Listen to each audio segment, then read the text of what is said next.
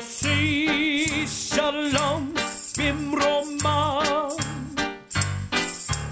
Hu Yossi Shalom Alinu Ve'al Kol. Good morning and welcome to Jewish Faith and Jewish Facts. I'm Rabbi Stephen Garten. Some of you are aware that Dan Brown, the author of the Da Vinci Code, has released a new book called The Origin. It is a continuation of the story of Robert Langdon, the symbologist, who was introduced to us, perhaps to most of us, in the Da Vinci Code, though there is a previous book. And as many of you are aware, Dan Brown uses his books to explore alternative religious history, theories of alternative religious histories. The most well-known book, of course, is the Da Vinci Code, in which he offers a new opinion on the role of Mary Magdalene in the history of Christianity. This morning, I'm not going to be speaking about Dan Brown's new book, but the publication of his book entitled The Origin reminded me of a book that had been published in Hebrew in 2015 and then released in an English translation in 2016 entitled Judas.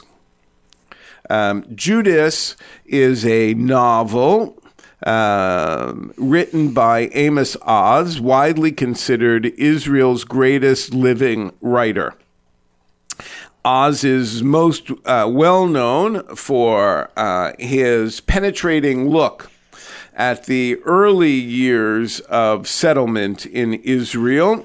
His books are always very personal, but he is, of course, an unbelievable essayist when it comes to some of the many issues surrounding the Jewish state.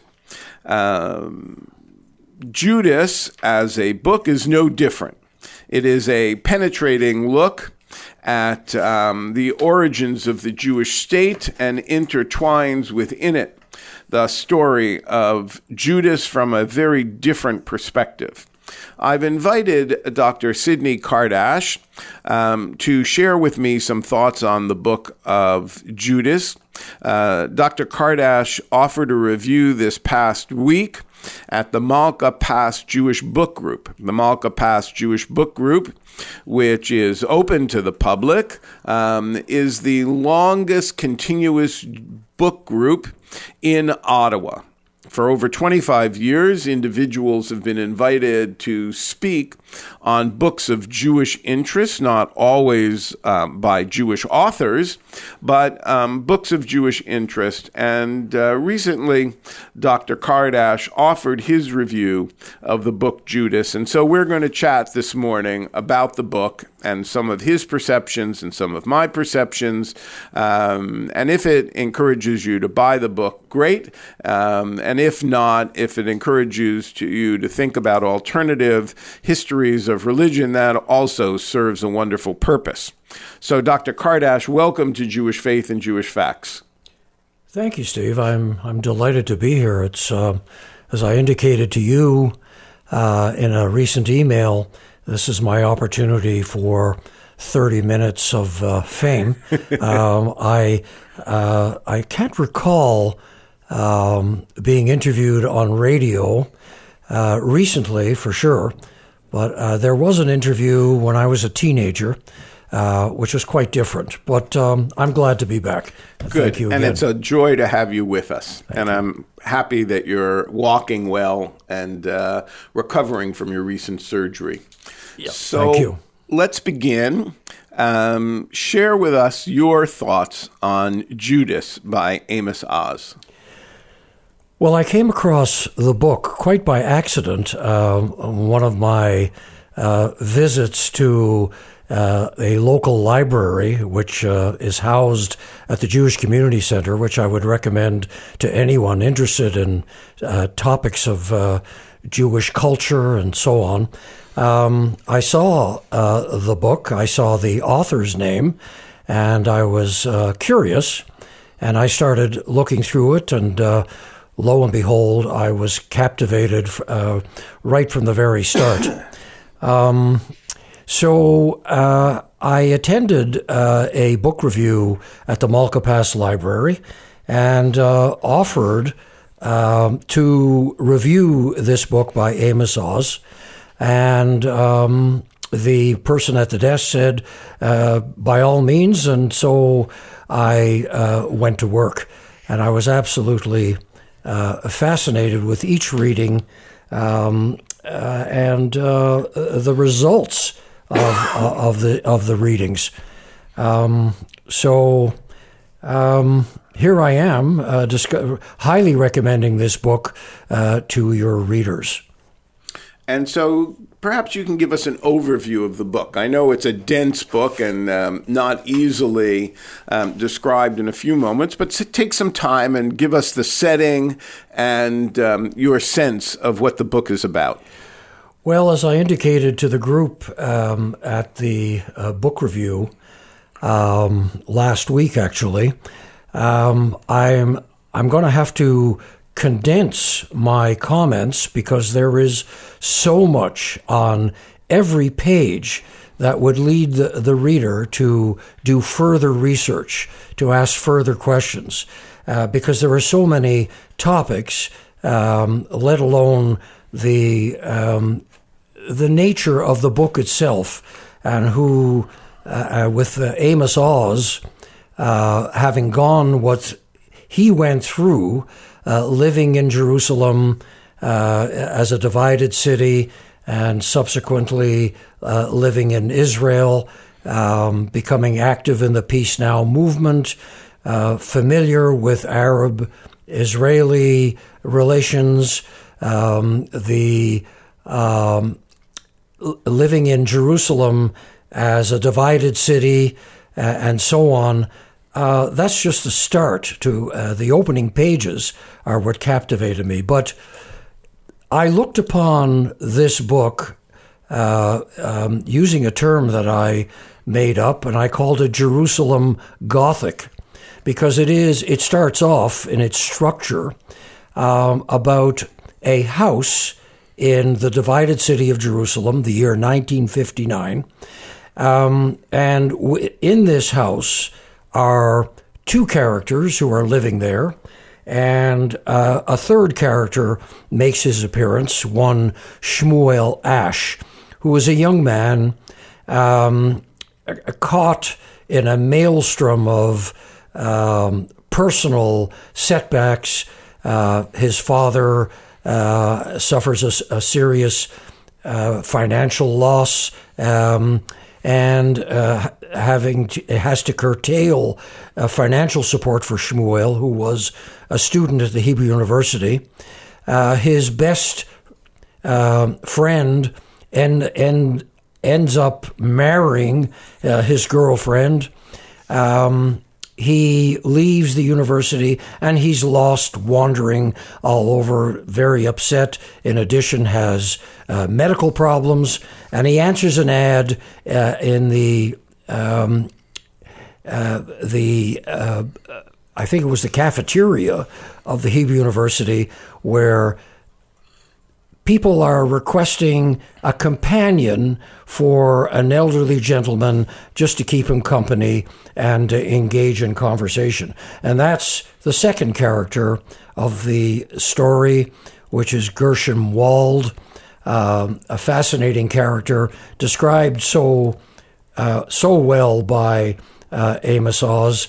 And this third character, the most fascinating of all, in my opinion, was Atalia, the middle-aged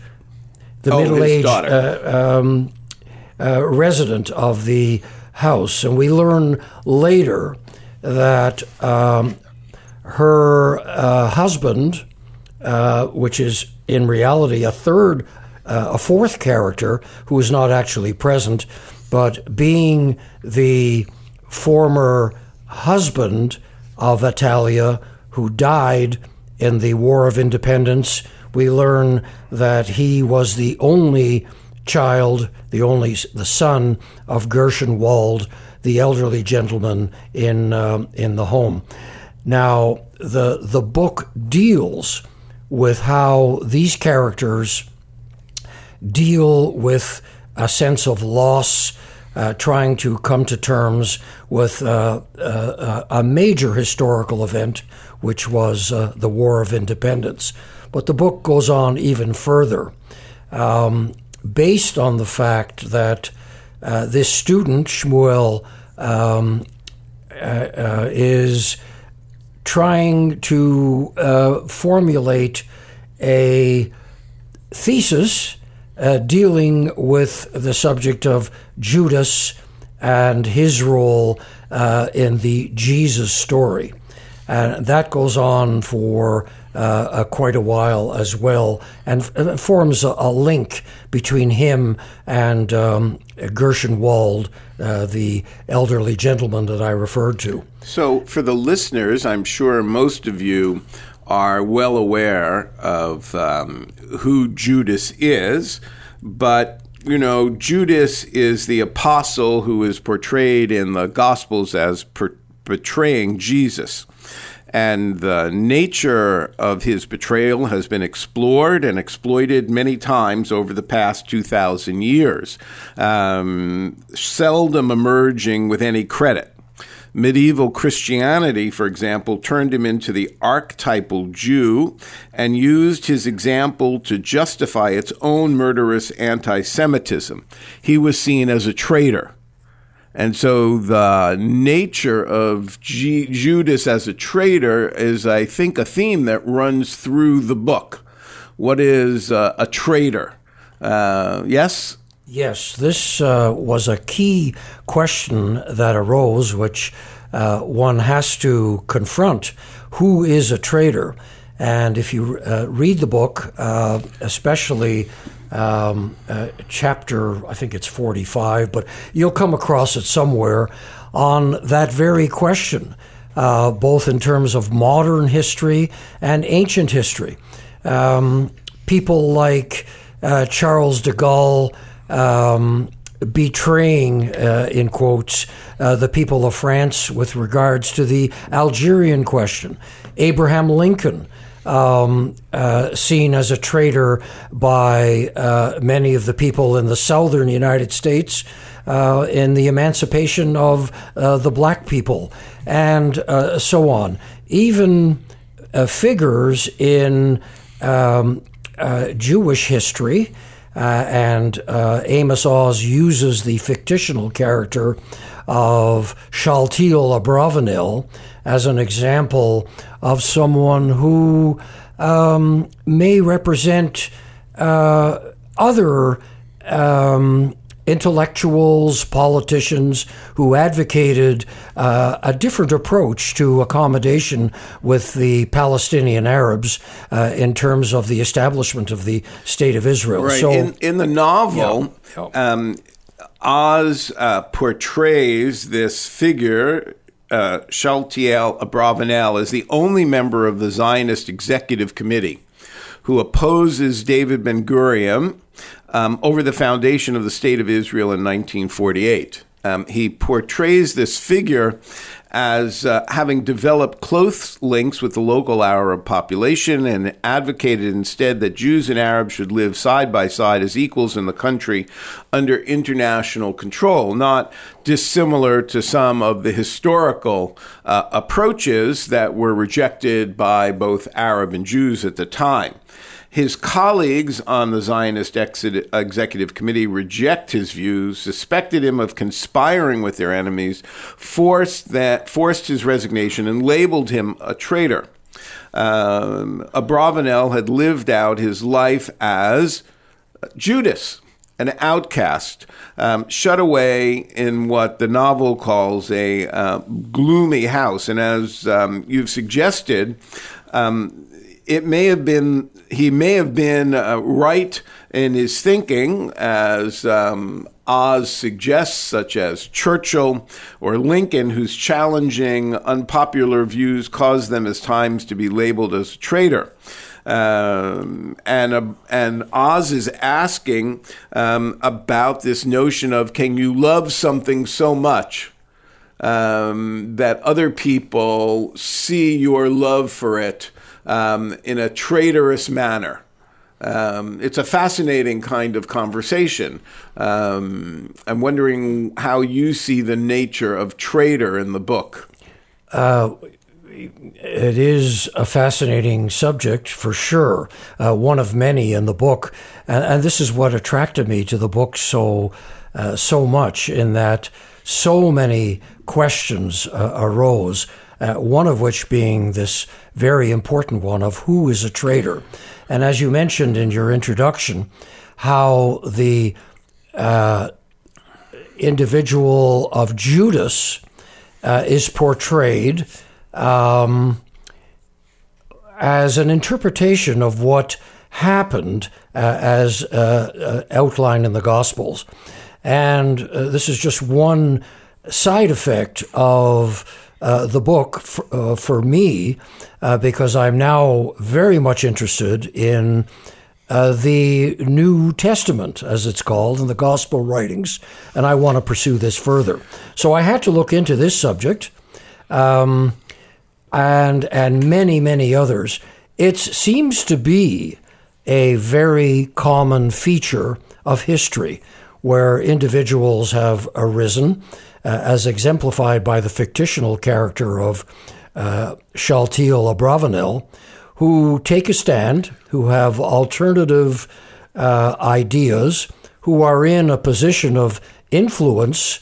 I'm not saying power, but certainly influence, as he's portrayed as a member of the Jewish agency, closely involved with figures like Ben-Gurion and all the other persons involved in the establishment of the State of Israel, where he has an alternative view that is so contrary that he's expelled and spends the rest of his life in isolation. That's not quite the story of other historical figures, like, as I mentioned, de Gaulle, and you mentioned Churchill, Abraham Lincoln, and so on. They went further, but unfortunately, Abravanel is portrayed as a rather tragic figure.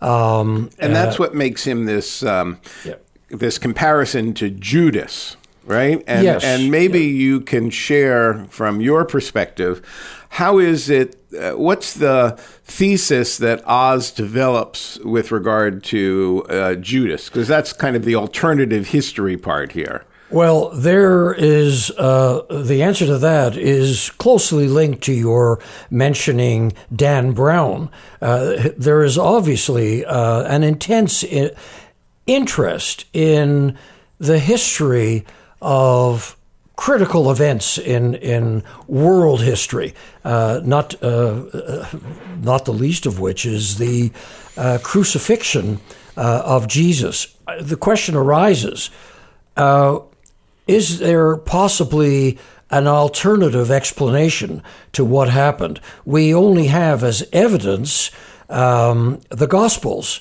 and what is recorded, but were there other possibilities? And sure enough, Oz presents alternatives, and he even acknowledges this with references in the book by other scholars who have looked at this. And he himself, through the person of Shmuel Ash, the student, and Gershom Wald, the elderly gentleman with whom he establishes a relationship, have their discussions and alternative views. And maybe history would have been different, not just for the Jewish people, but for the world at large, if there were different interpretations of what might have happened. Again, this is speculation. Sure. But so Oz offers a very particular notion of Judas, which is at odds with the gospel portrayal, right? Yeah. So Judas is, in Oz's writing, a spy sent by the Jewish authorities to infiltrate the inner circle of Jesus, the preacher, who lives in distant Galilee, distant from Jerusalem, and who is attracted an enthusiastic following with his miracles and his reinterpretation of what it means to follow God. So that's how Oz presents him in the beginning, that he's sent as an undercover agent of the Jewish authorities who are worried about this radical theologian. But Judas becomes enamored with Jesus and becomes a most ardent believer in Jesus's divinity. And here is the interesting notion that Oz introduces, that Judas becomes more convinced of Jesus's divinity than Jesus himself. And in the book, Judas is the one who encourages Jesus to take his message to Jerusalem. And he quotes a number of passages in the Gospels indicating Jesus' ambivalence about going to Jerusalem and confronting the authorities, both Roman and Jewish. So he encourages, and it's Judas, according to Oz, who presses the chief priest to have Judas crucified, believing, and here's the kicker in all this, not that he's a traitor, but Judas believes that Jesus will rise from the dead on the cross, and that if he rises from the dead on the cross, then he will be shown to be the Messiah. When Judas doesn't rise from the cross, rises 3 days later, Judas recognizes himself as having potentially been the first and the last Christian, and then in despair takes his own life by hanging himself. Yes. It's a fascinating religious perspective, right? That Judas is not really a traitor in the sense that we think of him, according to Oz. He is the man who believes so strongly that his actions are then, when they don't turn out to be what he had hoped for, interpreted differently. Oz says, Judas comes from this wealthy family. What does he need 30 pieces of gold for, or silver? And that this was kind of treachery in the name of a good cause. And that's what he compares to de Gaulle, who is rejecting promises he makes in Algeria. And he compares it to Churchill, who, as many of our listeners know, had broken the code of Enigma, but chose to ignore that lest the Germans know it and change it. And that resulted in the deaths of many British and English and Allied soldiers for not stopping one event. And then this tension between what you believe in. So if you have a cause to believe in, and you pursue your belief even when it turns out to have negative consequences, does that make you a traitor? Yes, I think that's what he's suggesting and what you suggested. Was Churchill a traitor to the British people?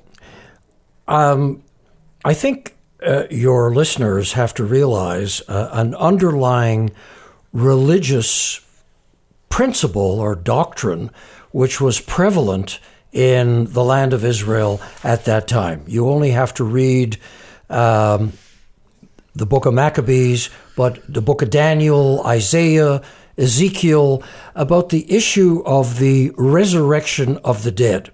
It was a common belief. And I pointed out in the book review, which drew surprised looks from people, I started off by saying, I'm going to review 3 books this evening. And I said, please don't leave. One of the books was Amos Oz's book, Judas, of course. The other book that I made reference to was the Gospels, the Christian Bible. But there was a third book, and I held up the daily prayer book used by Jews all over the world, probably for thousands of years, which contains an interesting blessing. And the Hebrew is Machaye Metim, the resurrection of the dead. We actually we acknowledge that God resurrects the dead. And we haven't discarded that, yet Jews for centuries have dealt with this subject, so much so that the Reform movement has removed this particular reference and changed it, but nevertheless they deal with it. So here is an issue which Judas himself firmly believes in, that convinces Jesus to be tried and executed, and then he will descend from the cross alive, and the new messianic age will begin. So that's a key principle. Now, without answering your question, I had to get this into your readers. It's only one issue that comes up in this book that you have to pursue. I, as a reader and reviewer, will now pursue interests and studies in the Gospels. I want to know really what's written here and what are the interpretations of the teachings of Paul and so on, and the other followers of Jesus. Because this is obviously an important topic to everyone. Right. And so in the time that's available, I just want to indicate that this book challenges you, Sid Kardash, to go look at the Gospels, but it also should challenge non-Jewish listeners and readers to look at the environment of Judaism in the first century of the Common Era. Exactly. That the notion of miracle workers, the notion of eschatology, the end of the world, the notion of itinerant preachers, the whole dynamic under Roman authority, which is causing normative Judaism to exist under great tension, of which the figure Jesus emerges out of, is something that Oz compares, interestingly enough, to that petri dish of what happens between 1948 and the establishment of the State of Israel, in which he says that there's great chaos and there's a conflict of what's the right thing to do. I want to thank you, Sid, for sharing with us your thoughts.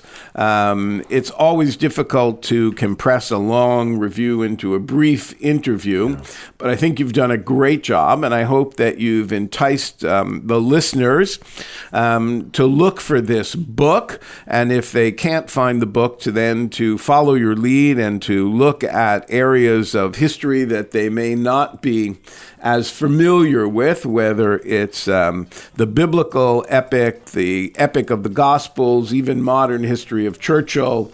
It is a fascinating use of the reinterpretation or the re-imaging of history to cause us to look at our own lives and our own period. Thank you, Sid Kardash, for joining me this morning for Jewish Faith and Jewish Facts. I'm Rabbi Stephen Garten, wishing you, the listener, a good day and shalom. Shalom, Shalom.